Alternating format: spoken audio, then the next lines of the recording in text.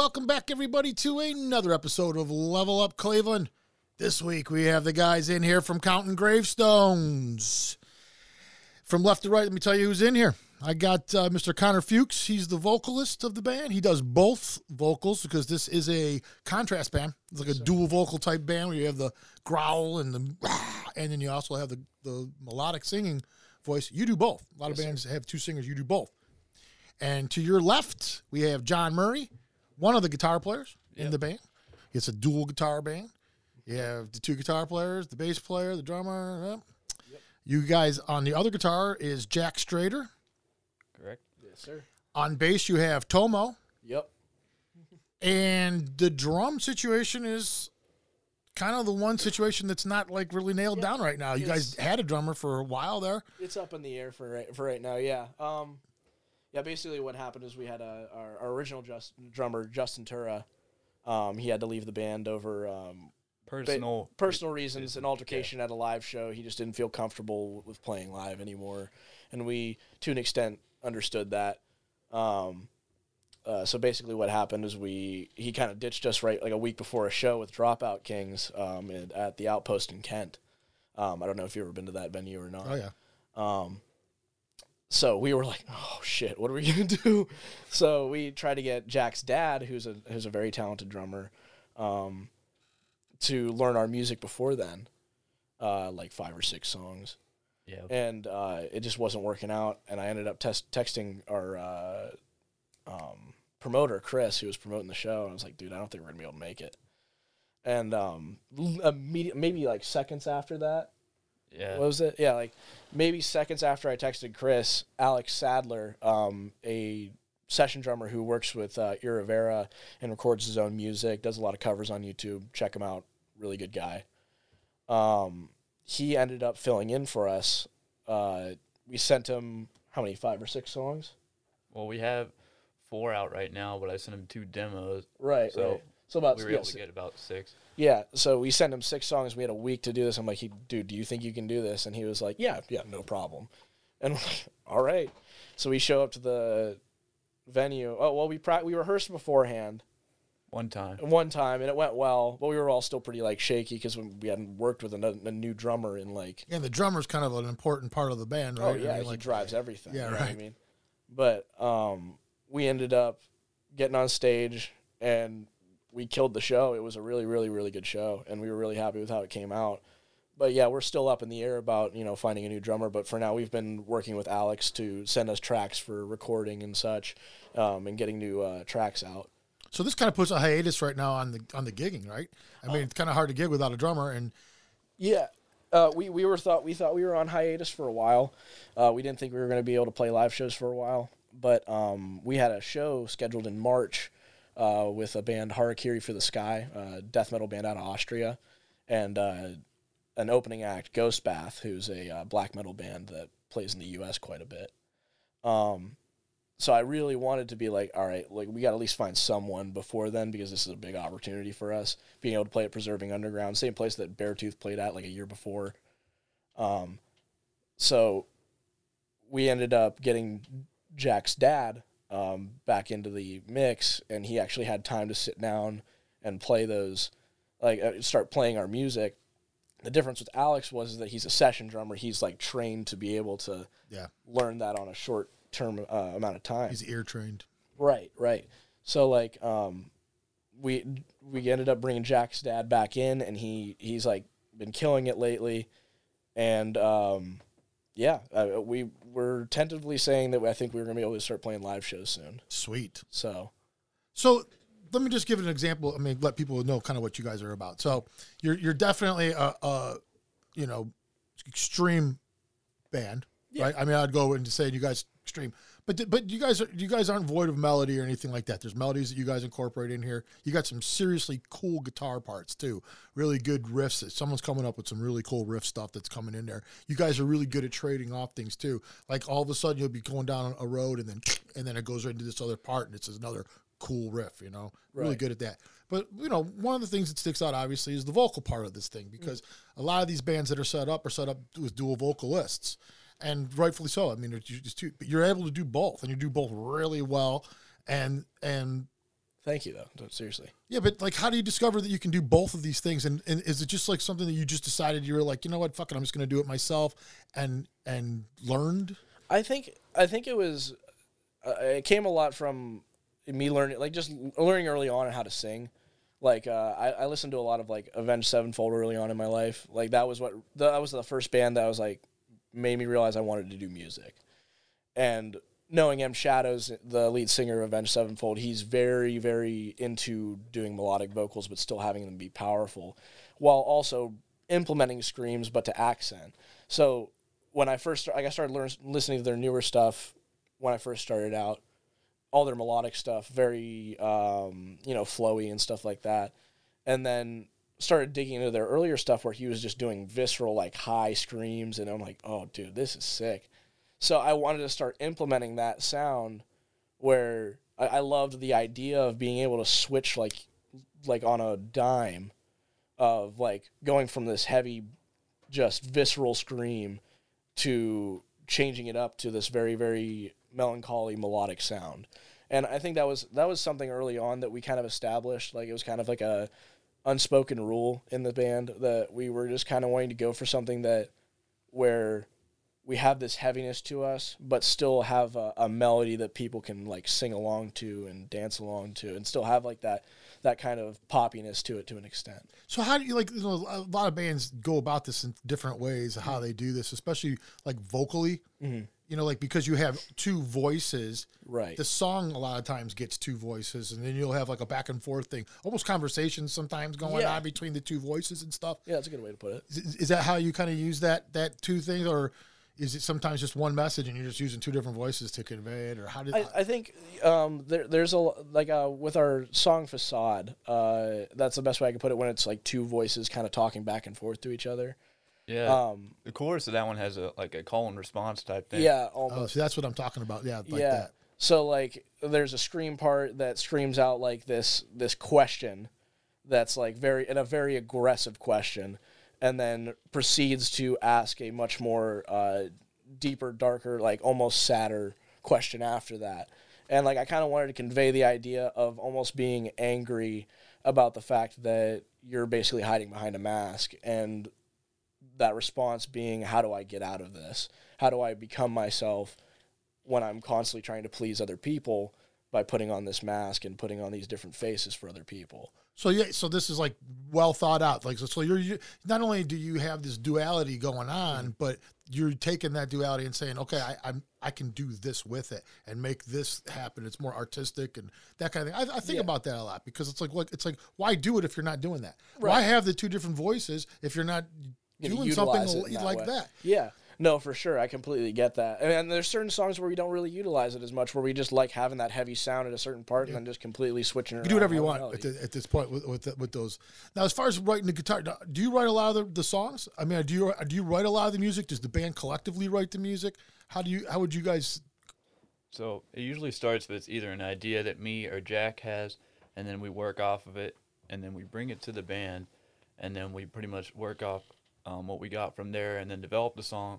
And Connor would come up with like a vocal line over it or something, and then we add a bass part to it. We usually write section by section, unless me or Jack has like a recording of multiple sections, but it usually goes pretty smoothly, and it's usually me or Jack that initiates it. Yeah, it's very much a team effort, I would say, when it comes to the writing process. Like, it'll either be Jack introducing a guitar riff or John introducing a guitar riff. And, I mean, sometimes it switches around. I mean, our most recent single, John wrote the entire thing and is teaching Jack how to play it and add to it. But, like, a lot of our writing process has been John and Jack kind of collabing, because, I mean, both these guys very, like, they have a connection to each other that I just can't find anyone else that has that kind of connection. Yeah, that's cool. Where Jack will come with a riff, and it's like not very simple, but it's more of a broken down, like, basic chord riff. And John will like, oh yeah, I recorded a guitar part like 6 years ago that like literally lines up with this thing. And I'm like, how'd that happen? Like, But well, it does though. It does though in music in general. How many times can you know? There's guys out there who write booklets of poetry and lyrics and stuff like that, and some guy writes a song, and then all of a sudden you're like, dude, that's This is it's almost like this goes. It was made meant to for happen. Yeah. It just happens that way. You know what I mean? Especially when you have good chemistry. Right, that's what I mean. Overall, I think it has a lot to do with the chemistry of the band. And I mean, Tomo falls in there too, because I mean, Tomo's an oddball, I will admit.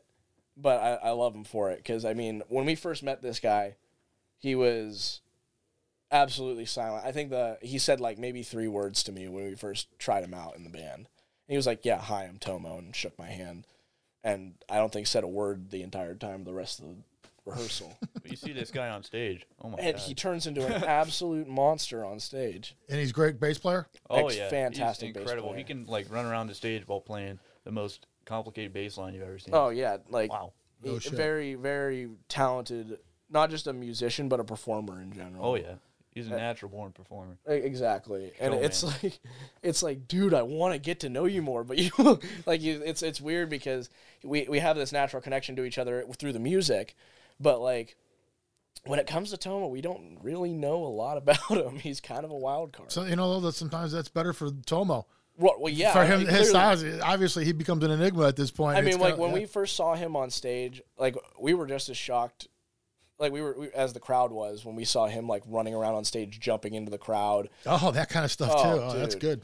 And, like, it was weird because we realized, at least I realized, I'm like, oh, this guy's trying to create an image for himself. Well, he has an image. I've seen the pictures of him, and I've seen him perform and stuff. You too, though. You have a distinctive image when you're up there on too. You guys, you put the makeup on, not dressing like a female maybe makeup, but you have more like the King Diamond type. It's not like that, but it's kind of like similar, the black metal vibe. Yeah, the corpse paint. Exactly what it is. Yeah, no, I got really inspired by it. Like when I first started getting into like mayhem and shit like that. Yeah, right. I loved that imagery where it was just dark, grungy. Like you didn't know like these guys could kill people. Like that's what you thought.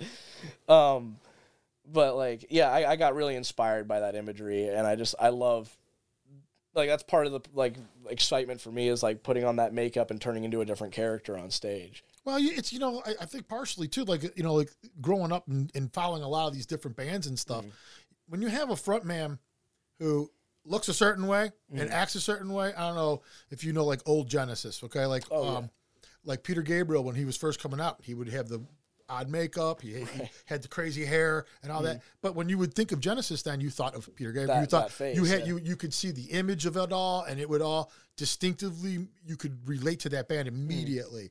And I think of you guys that way. I think of you guys where I'm like, they even have a distinctive person in the band that you remember. Like not everybody has that. Like you can't always just rely on the music. I mean, I know every band wants to, and for obvious reasons, but there's got to be something that separates you from the other bands. Well, yeah. I mean, like, it's funny, like, you mentioned that, because, like, I say that shit all the time. Like, if you can't put your art on stage and sell it, there's no point in doing it. Because, like, it's true. Yeah. I mean, I personally think that if you can't show it on stage, then there's really no point in recording it in the first place if you can't show that you are capable of doing it. So you're live first is in your mind. That's the most important part. To an extent, yeah, because, well, I love that connection to the crowd.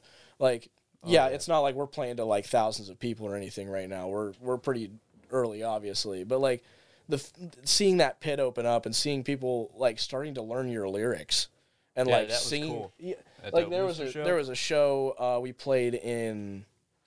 Shoot, what was it? That was the Worcester one, right? Yeah, it was the Worcester show at the Vault, right? Yeah. Yeah. There was like at least like 7 to 10 people that were like screaming the lyrics. People I've never met before screaming along our lyrics. Well, you guys do have some pretty good numbers as far as like your streams. Yeah. Not think of that. But as far as your streams on Spotify's and all that kind of stuff, you guys do pretty good. I mean, I think one of your songs has like over 8,000. Yeah, we have one. I think it's like 2. I'm trying to think. Was it 2,000 or was it? I thought I could have swore it was. But I think it was 2,000. But all our songs are like approaching 4, 3, 2, and 1K respectively. From release date, yeah. Oh, and so there's got to be people out there that are listening to it more than once, and then you that's what you got. You got people memorizing stuff. I always wondered what that was like. I've been in a lot of cover bands and stuff like that, but I've never been in a situation where I was out there singing my song and people were singing the words back to me. No, it's like it's really surreal in a sense. That's the word for sure. Yeah, Surreal. because like obviously like I've been that kid in the crowd that's like screaming the lyrics to the singer that I'm like idolizing. But like seeing that get mirrored back to me, I'm like, "Oh shit, people actually like this stuff." Yeah, it's pretty wild, man. Yeah. John, so how do you when do you pick up the guitar? How does that work out for you? How do you get to this point? Well, how much I pick up the guitar, usually pretty much as much as I can. No. What age? Like, when did you start playing the guitar? Yeah. So when I first started off, I wasn't really serious about it, like how all beginners start. I was maybe like 13 maybe, and I was like, oh, my fingers hurt. I don't want to do this. I took like a few years off, and I discovered bands like AC/DC and like Led Zeppelin and stuff. I was like, especially Van Halen. I was like, wow, I want to play like that. And it was just from there, it was like, keep getting better, you know. Do you still go back to Eddie every once in a while? Is he still somebody you still? Yeah, definitely. Like, it was pretty much him. He was the main one. Angus Young, I always thought was really cool. Pretty much from then on, my goal was to like, I want to play like that. And then I just started to get into other types of music, and then it just evolved. Yeah, pretty much the whole time I was like, how much better can I get? And that's why I practice hours, like if I can every day, trying to always get better.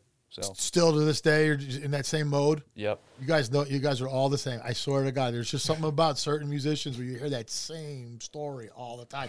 For the good ones, the ones that are, you know, like I think a lot of people just think that certain people can just pick up a guitar and play a guitar. They're just so talented. I don't think every guy that we've had in here that's one of the better guitar players, they always say, practice. It's like constant practice.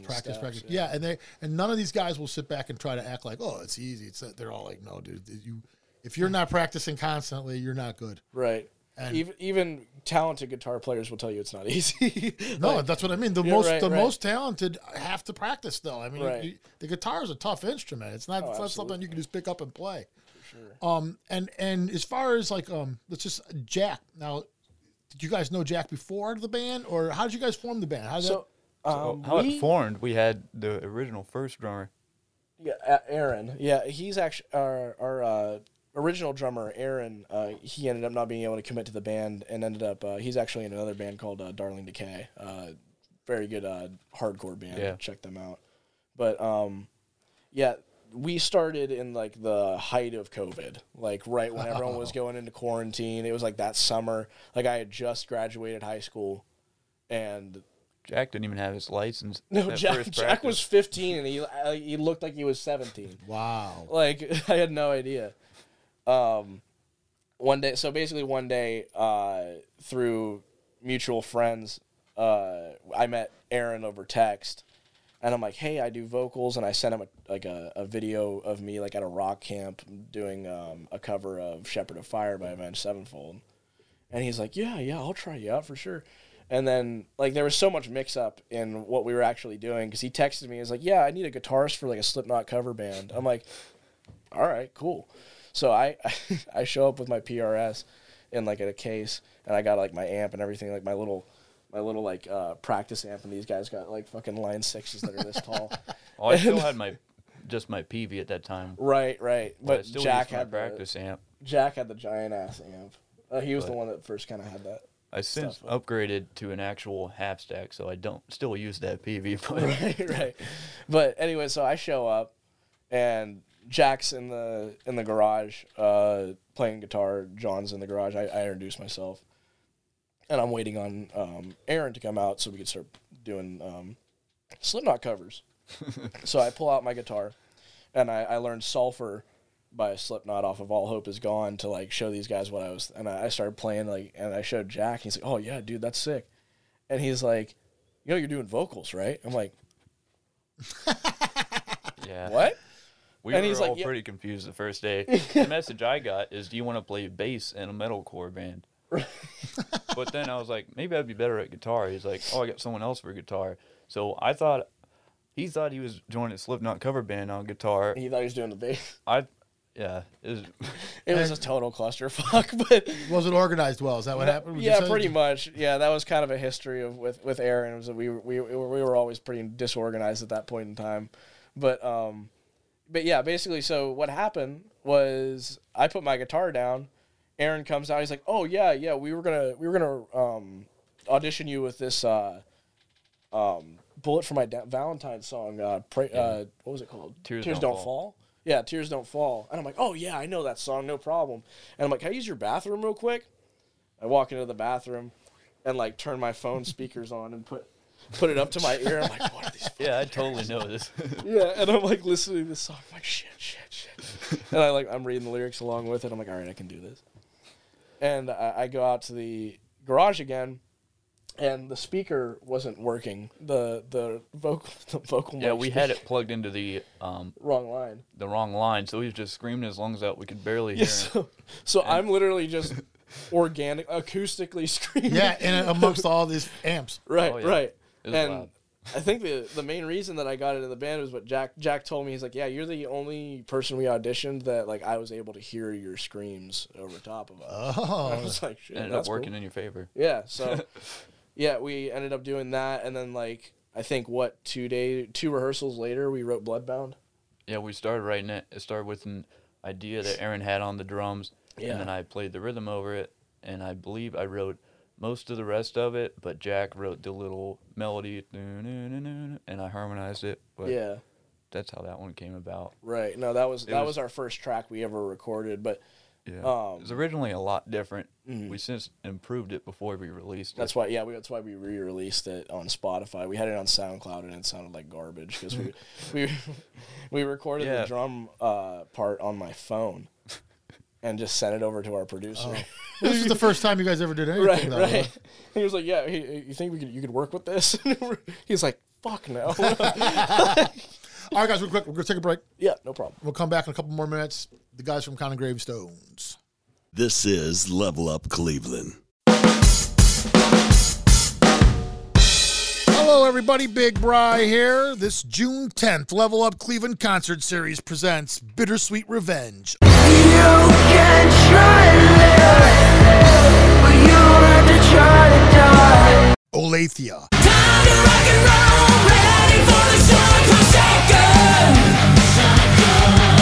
And Craig Martini. I'm still here, I no longer want to stay. See them all June 10th at the Maple Grove Tavern. Show starts at 8 p.m. 21 or over. Go to levelupcleveland.com for tickets and information.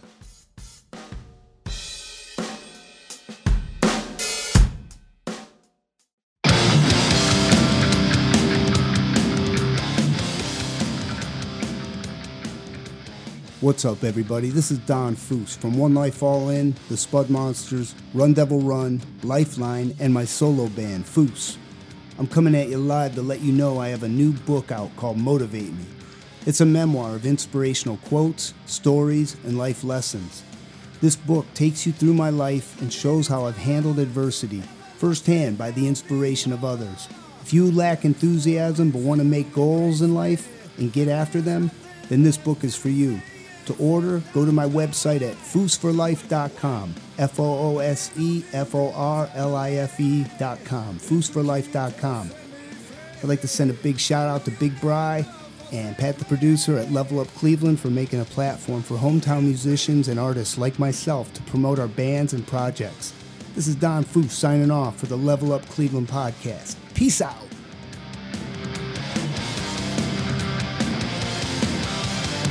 It kills me every single day. I'll try to be for real, won't live the lie. For every storm I know I'll grow.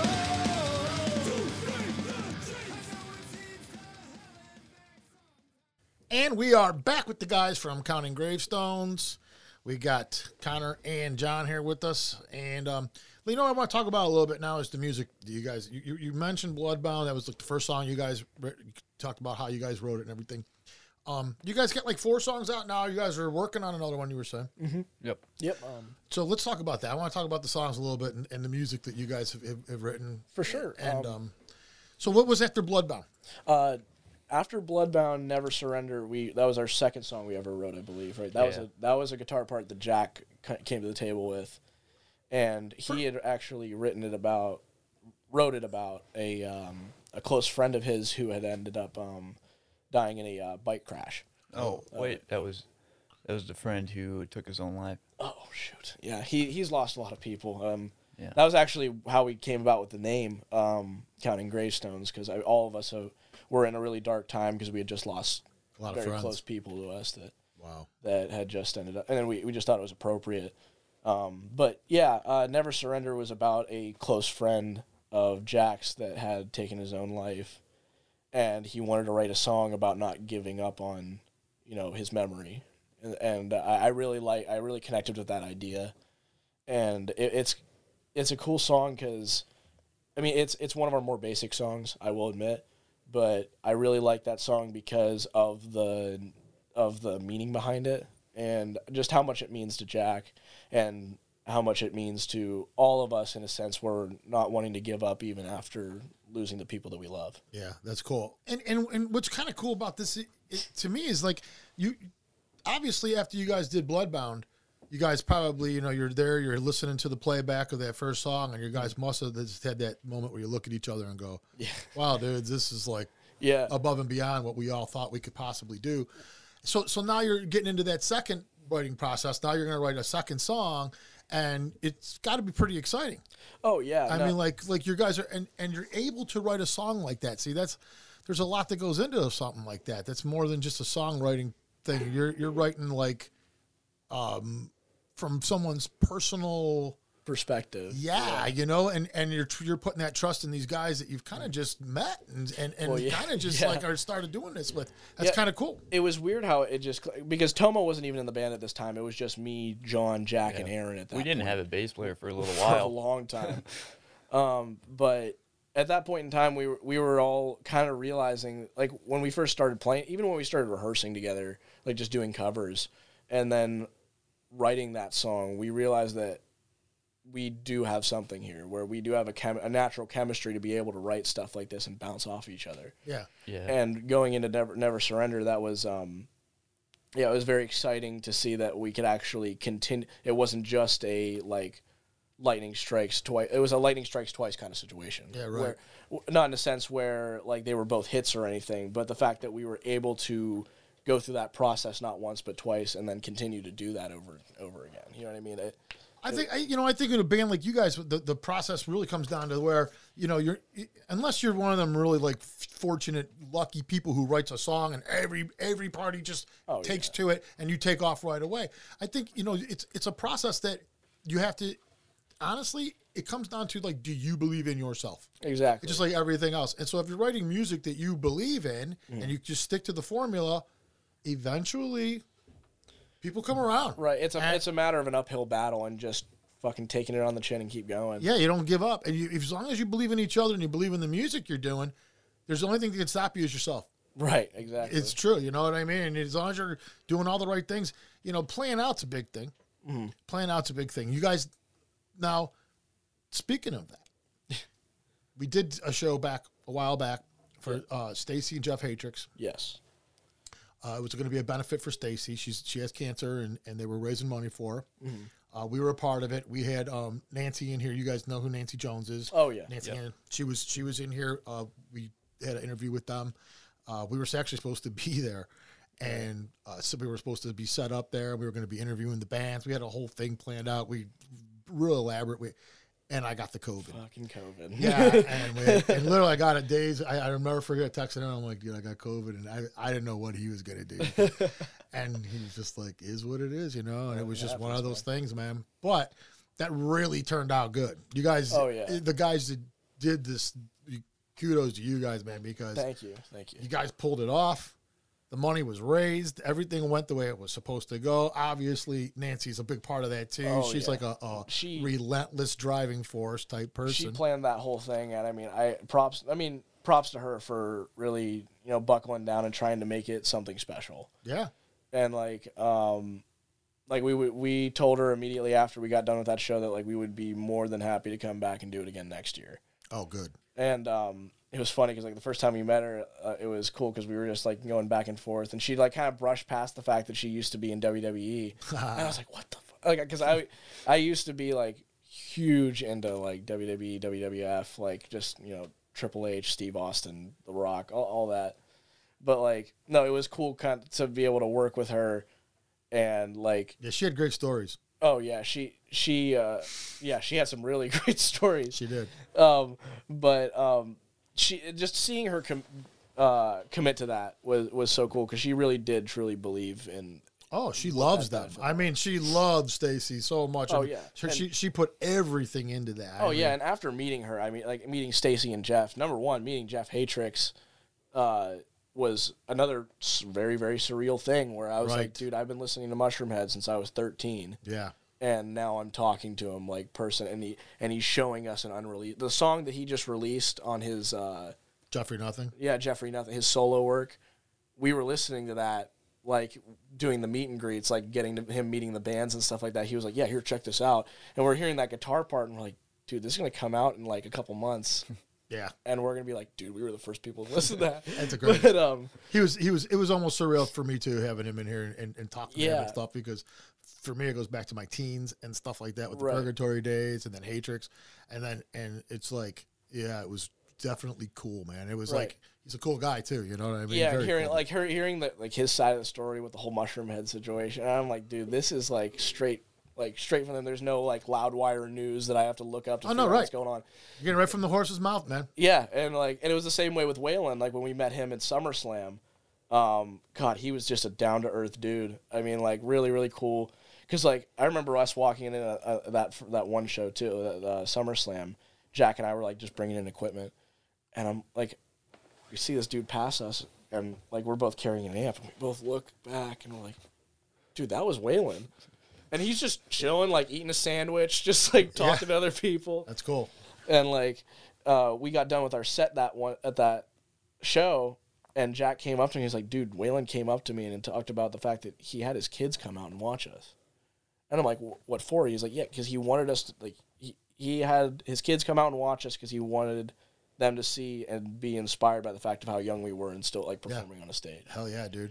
But there's something to be said about that, man, because, we talk about all the time, when me and Pat were in high school, everybody played the guitar.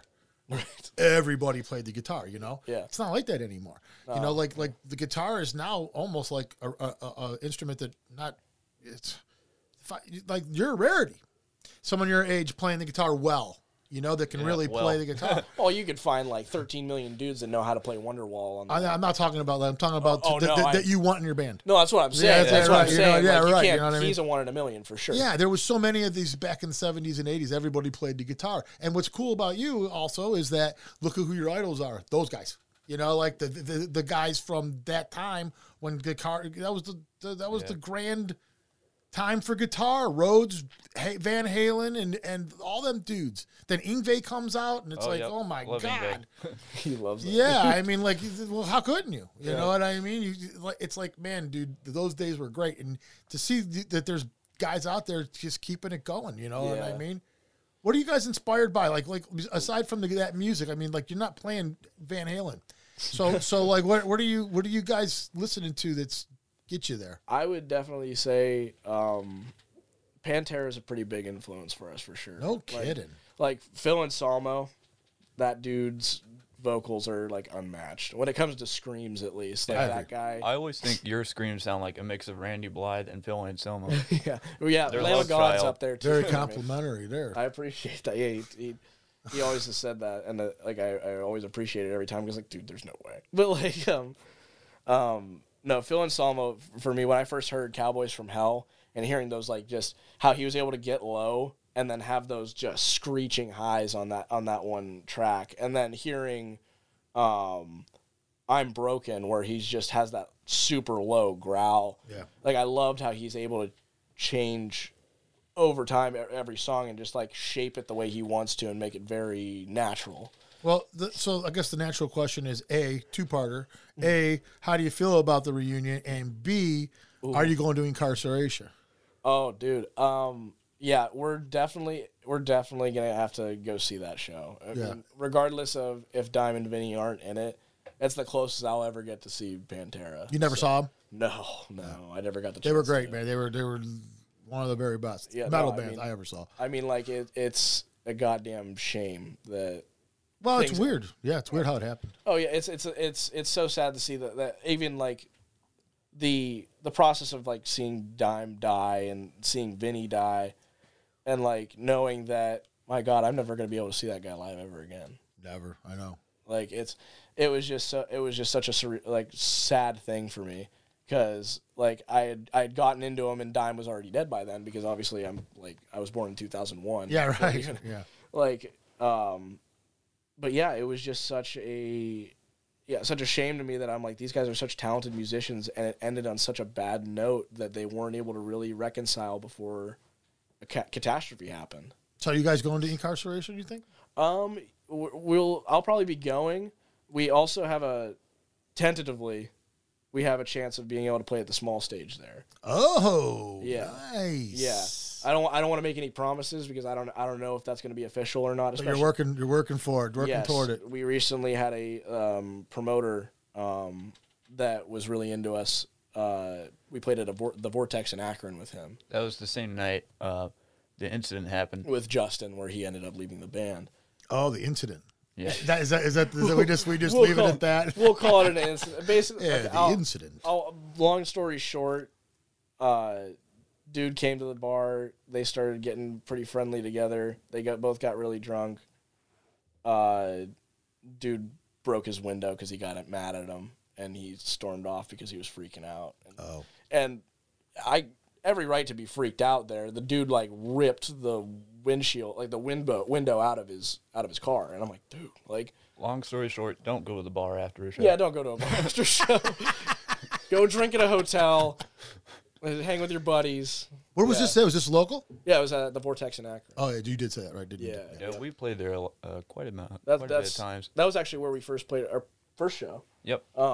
Pretty decent sized stage there, isn't it? Oh yeah, no, that was nice. Cool, because like we were kind of pampered into that, like, for sure, because Jack's uncle, like I said before, his entire family is involved in music. It's crazy. Jack's uncle was a bass player in another band called Boldface Lies. And they had a lot of opportunities. Got a show with All That Remains, and then like something happened with the singer where like he cheated on his wife or something like that. It's always this great stuff. It's always like you get right there and then something fucking happens. Yeah, right, man. But like, yeah, they were very talented, and basically his name's, we call him Spike, because that's his nickname, I guess. I don't know how he got it, but well, I can only imagine. So Spike, he definitely basically has a lot of connections. Yes. So one of those connections being Mike Wendell, a promoter that's like in the Akron, Kent scene. Oh. And he did a lot of shows for Boldface Lies back in the day. And I mean, I appreciate the hell out of this guy, because I mean, he's always been really good to us. Always like gives us opportunities. When I text him if we like looking for like connections to another venue, he'll get back to me as soon as possible. Awesome. And he really, I mean, I really give him props for it, because he really took a chance on us. Like, he didn't know how we were going to be on stage, and we didn't know what the fuck we were doing. Like, we never played a live show before. Right. And he put us on a pretty decent stage for, like, just starting out. Like, we should be playing at, well, I mean, we did play at a bar one time. That was our first exposure. Bar. Yeah, it was like a club bar, and we were, like, in the corner while everyone was drinking, getting off work, and everyone was just like yeah, you guys are pretty intense for something like that. Yeah. You gotta kind of know you're going to this thing to enjoy it. Definitely an odd vibe for sure. Yeah. But yeah, and we went on stage for that show, and overall killed it for our first show. And Mike helped us out with a bunch of other shows like that. And that was When Scenes Collide 8 or When Scenes Collide 9. Yeah, we played with Pigweed. I think it was 8. Yeah. There's metal bands, rap groups. Rap groups. So Casey Zans, a couple other guys. We played with them a few times. Yeah, we've played with Casey Zans a couple times. Yeah, pretty good experience. Yeah, they're pretty cool too. But yeah, we first played with Pigweed, and that was really cool because I mean they tour quite a bit. Yeah, you see them a lot pop up. Their names always. Yeah. But that was our first exposure into the live scene. So you guys have 4 songs out right now, and there's a new one you're working on right now that you guys are pretty much releasing. Yes. It should be out actually. By the time this is released, Yeah, right. it should And be you out. guys are making a video for this and everything. Oh, Now- yeah. Now, has that been the MO of all this stuff? Like, have you guys been putting videos together with the songs, or are you just now starting to get into the video part? Usually, we have a music video out for Crooked, and usually how it goes is if we're really like if we think this song's really something special, we'll put a music video to it because we want people to have that visualizer and like be able to have a story to go along with it. And especially with this song, it's really exciting because it's the first time we've ever done a feature with anyone. And like having Mikey Wrightson from Era Vera on it. Oh, that's cool. He's a beast. Very talented harsh vocalist. Dude is a beast. But So you got like 2 of those, and then you got your voice also. Yeah. So you're doing 3 voices yeah. here. So it's gonna be like this is definitely on our recorded discography. Definitely the heaviest song we've released. And this really? is going to Yeah. be like the quality mark for releasing, after Definitely, it's this. going to be the pedestal of what we Yeah. want to make for quality. This is your Rain and Blood. So For this is sure. like you guys do that, and then everything sounds like that after that, pretty much. After. Yeah, well, I mean, like we definitely when it comes to We quality. Yeah. Well, you got to find. yeah. I see what you're saying. So Yeah. this is a well produced. This is just a well produced. Yeah, song. we've put a lot of time and effort. Well, you into guys, this song. stuff sounds pretty well produced. I mean, I gotta say, yeah. it's And not. It sounds pretty well produced. That's all Brandon Folsom. Yep. Very, very He good. worked with Boldface Lies, too. Yeah, he was. That was another connection we had. That was the only reason we actually got in contact with Brandon because he had recorded Boldface Live's first EP. So we ended up hitting him up, and we recorded 2 songs at Shane Grimm's house, which is the guitarist of Era Vera. Like, it's weird because like our scene, it's so odd. Like I was talking to the guys in Era Vera about this a little while back. Like, it's so weird how internet our scene is, at least this local area, where everyone's trying to help each other out. Yeah, it's gotten to be that way again. Thank God. Where everybody does do that. They Yeah. promote each other. Right. Well, yeah, because I mean, with everyone pushing each other, you have an inevitability to at least get some sort of success. Well, yeah, and if you can even build yourselves together on and promote yourselves that way, also like getting along with the other bands is way smarter than not. The other thing that comes out of that is we see it all the time. You see it all the time in the big picture too. You get 5 bands that kind of like are tight, Right. and not only do you love the music you're playing, but you might want to do something different. Right. Right. And that guy in that band might think Wanna the do exact same way that you're thinking, to be like, Right. dude, I would love to do that. And then you're like, well, Bob in that band I talked to him and he said the same. And now you got the right 4 dudes to make that band and have your side project. Well, I mean, look where at Soundgarden and Rage Against the Machine with Audio Slave. Oh yeah, I mean, like that kind of thing. Yeah. But this happens all the time. These little side projects are formed, Right. and sometimes the side project ends up taking over Right. all the other projects. It happens. But it's always, I just find, not to mention the fact that you have a gig. You guys now know straight up what this is about. You have gigs booked, and some dude's sick, some dude's got COVID, some dude quit, some dude this, some dude that. Yeah. To have a guy in this band that kind of knows your stuff, and is willing to save your ass to do it. and you guys can interchange, and you can help that band sometimes. Right. Well, the singer's a little different usually, but I mean the guitar player, the drummer, the bass player, where they can just insert and interchange. Yeah. Yeah, and you don't know any better of it because your gig, the show must go on. Exactly. You know what I mean? You just because you're sick, man, we still got to play Right. Yeah. Absolutely. somehow, some way. And it's knowing gotta all work these guys somehow. helps a lot, man. Yeah. Right. Second to last show, Jack was at his football banquet, and he had to Oh, drive all yeah. the way from, I think, yeah. all Didn't the he way get from there like Salem. 5 minutes before we were supposed to get Yeah, on he stage? got there like dressed up all night. Yeah, he He's got there going on dressed the in his stage like his that. football banquet clothes, just to show you how young he is. He's still in high school. I mean, he just got done with like football for his senior year, and this dude just showed up in like button up and khakis. Through on stage performs like that. Threw his V on Doesn't him, give a just shredding. But yeah, it's a very situational thing for sure. But it's nice to know that there, to an extent, is someone that you can rely on to help you out, and they can rely on you to. Yeah, I mean, like there's a whole lot that goes on in that, and it's hard to promote yourself. Oh yeah. When you got other people promoting and you're promoting and everyone's promoting, the whole scene is lifted. Right. You know and that's what's important. And I think Cleveland is there's a scene brewing in the Cleveland Akron area. It's funny because like I noticed that too because like I remember like talking about it with the band. I'm like, yeah, the Pittsburgh scene's wild right now, and I'm like, dude, I don't know, like because it seems like Cleveland's starting to build back up again. Like it seems there's a lot of people in this city that are really passionate about this kind of sound, this heavy sound, and like want to see it flourish. Like I mean, take what's his name, Zach Delgado. Yeah. He's done 2 articles on us. Zach was on our show. Oh yeah, Zach does a segment on every one one of our shows. Yeah, no, he's a Yeah. great guy, and We he's were always talking to him one time. He was like, "You guys should definitely get on Level Up Cleveland." yeah, we were like, all right, dude.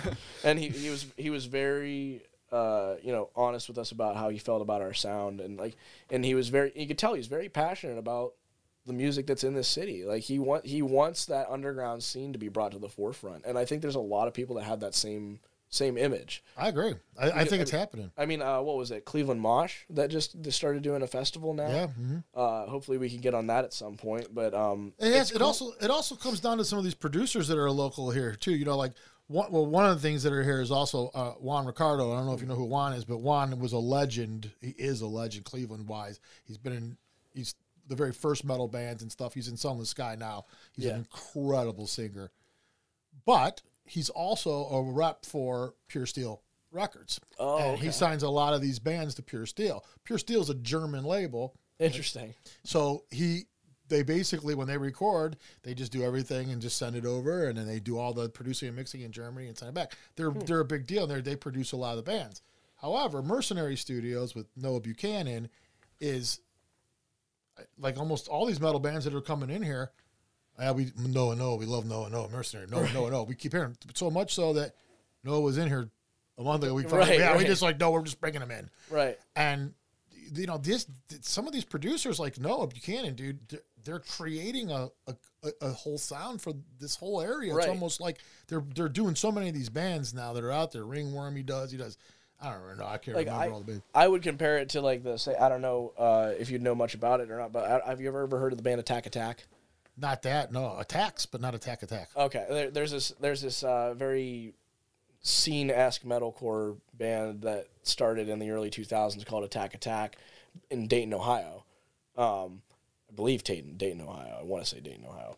But basically just a bunch of these guys were just really into the metalcore that they liked, and they were getting made fun of for it because obviously they were just kids that were trying to act hard. But what ended up happening was like a flourish of just all these different guys kind of just going their separate ways and just blowing up as musicians. I mean, Beartooth, Caleb Shomo, he writes all the music in that band, and he originally started out in Attack, the lead singer of Mice and Men. Oh, he was originally I think he was the first singer of Attack. Yeah, this is like the Purgatory story where Mushroomhead came out of Purgatory. Yeah, Mystic came out of Purgatory. Like all these bands that got huge after Purgatory, they all started there. Right, and I feel like we're getting that same thing happening, kind of repeating itself, especially with like mainstream. Like a lot of mainstream musicians now are definitely trying to go for a heavier sound. Like, I mean, love him or hate him, Machine Gun Kelly. He's trying to rock out a little. That dude's trying to rock out. I mean, there's guys like Poor Stacy that are trying to make a metal sound, and like Miley Cyrus releasing a rock album. Well, it's not that weird anymore to have hard guitars and loud drums and speed and double beats, double time beats, and all that kind of thing. Right. Well, you guys are killing it. Thank you. I mean, you guys are killing it. You guys are just starting off kind of basically, really. I mean, like, you guys are going to be 5 songs into this thing. Yeah. And eventually you guys said you would put out another EP down the road here. Yeah, so we'll have to look out for all that stuff. Where can they find all that? You can find us on Spotify, iTunes. So basically wherever streaming all streaming platforms. Yeah, and you can find us on YouTube. We've got a music video out for Crooked right now. And all our music's up there too. And a couple of live performances we have up on YouTube as well. Cool. So, all right. Well, we're out of time, guys. Alrighty. I appreciate you guys coming down. This was fun, having us, man. Hell yeah, dude. This was awesome. Yeah. I got a feeling you guys are gonna really do well. I think you guys are you're all young still, man. It's like seriously, that's like the best. You got all the great ingredients. And you guys are killing it. Thank you. Thank Really, you. it Means a lot. means a lot. For I sure. appreciate you guys coming, man. All right. Keep your eye out for them, man. Counting Gravestones. That's it for us. We'll see you guys next week. See ya. See ya. This has been Level Up Cleveland. There's a new episode every week. Available now on all streaming services. You can catch every episode of Level Up Cleveland on YouTube. Till next week, rock on.